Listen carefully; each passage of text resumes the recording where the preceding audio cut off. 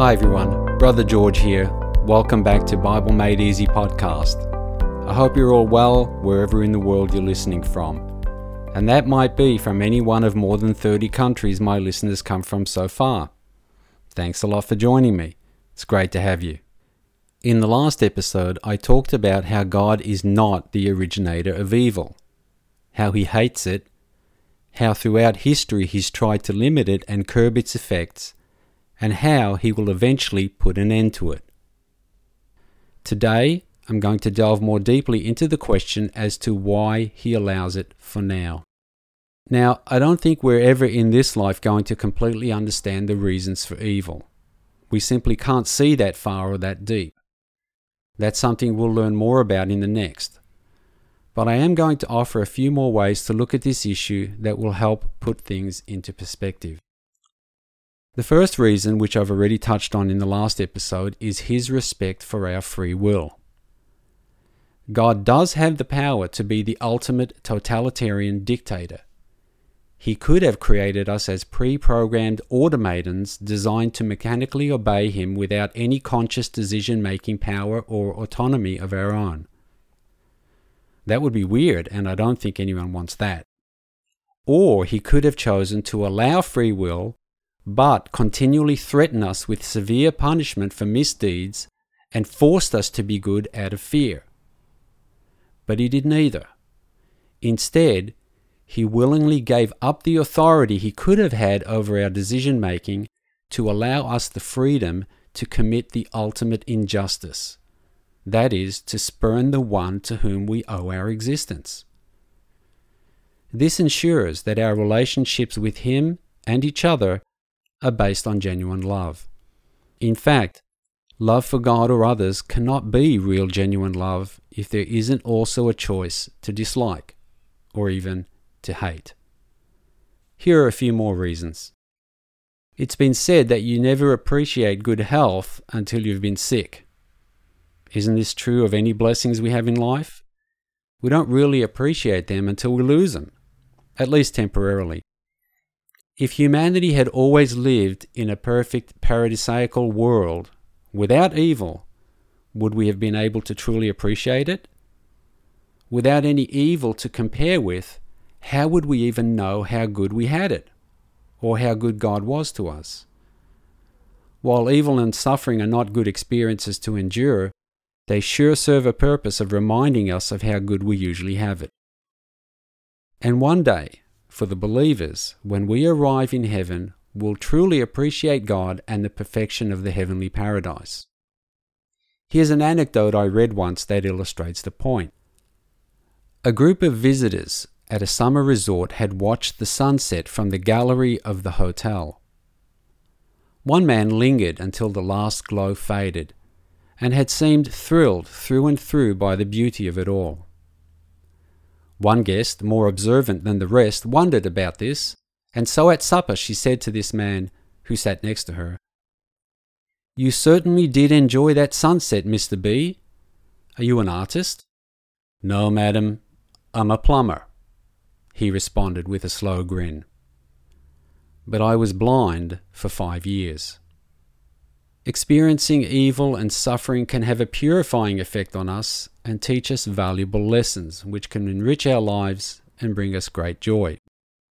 James 1:2-4 says, "Consider it pure joy, my brothers and sisters, whenever you face trials of many kinds, because you know that the testing of your faith produces perseverance. Let perseverance finish its work so that you may be mature and complete, not lacking anything." Besides perseverance and maturity, here are some other lessons we can learn. Suffering can make you either bitter or better. God's hope is that we're better. Suffering purges us and shapes our character in ways that make us better persons. Suffering causes us to empathize and sympathize with others. It draws us together in solidarity and unity of heart. Suffering makes you grow in wisdom and knowledge. A person who has suffered and come out better can actually become a greater, more well-rounded, happier, and contented person. In fact, the world-famous and beloved Italian singer Enrico Caruso put it this way: "To be great, it is necessary to suffer."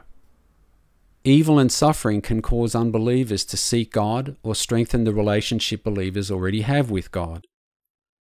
Psalm 119:67 says, "Before I was afflicted, I went astray.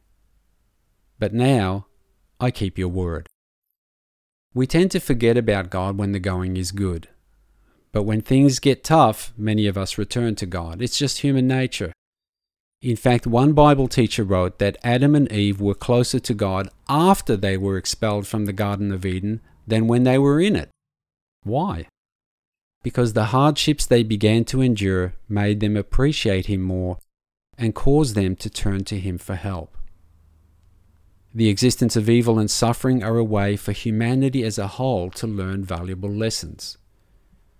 You know, you could liken humanity to a bunch of rebellious teenagers. In the days of Adam and Eve in the garden, we were innocent and pure, like sweet little children. But then we grew up to teenhood, as it were, and started making our own choices, the wrong ones. Our parents, the Holy Trinity, didn't like the choices we began to make, but they refused to force us to obey, and we wouldn't listen anyway, like some teenagers. So they had to let us go our own way for a while in order to learn our lessons the hard way. They trust that eventually we'll learn, and that there's going to be a happy restoration of the parent-child relationship in the end. So one reason God could have for allowing evil is to let humanity learn our lessons by our own mistakes. I once came across a sports-themed motivational quote that said, "Victory isn't just walking across the goal line. It's struggling through opposition to the goal." Sure, life can be tough, but if we face our struggles with faith and courage, we can come out victoriously. And the feeling of victory will be more euphoric than if we just had an easy ride through life. Friends, if you're discouraged at the state of the world, if you're disheartened by some seemingly senseless tragedy, if you're suffering something that seems to be unbearable yourself, take heart. These things are not just bad luck or the result of random forces working against you or others. There is a God, and it's not that He doesn't care about it. He cares more than you will ever know. He has a plan and a purpose for it all, and He intends to turn those seeming defeats into victories that will enrich your life and make you better in some way. And if you just can't see the good in it, or why He allowed those things to happen now, just wait. Just because you can't see anything good in it now doesn't mean you never will. Remember, we're the teenagers and He's the adult with the higher perspective. Even if that means waiting until the next life, God will surely reveal those things to you at some point because He loves you. And in the meantime, while we're experiencing suffering, we can remember that Jesus, who suffered immensely and understands, promised to be by our side in our suffering. Let that encourage us and motivate us to also share that comfort with others who need it. The Apostle Paul speaks of this in 2 Corinthians 1:3-4, where he says, "Blessed be the God and Father of our Lord Jesus Christ, the Father of mercies and God of all comfort, who comforts us in all our affliction, so that we may be able to comfort those who are in any affliction, with the comfort with which we ourselves are comforted by God." I hope that these 2 episodes have given some comfort and peace of mind concerning the existence of evil and suffering. Thank God for the insight and answers He gives us in His Word, the Bible, from where we get the faith, strength, and courage we need to face whatever life throws at us, and to get through it bravely and victoriously.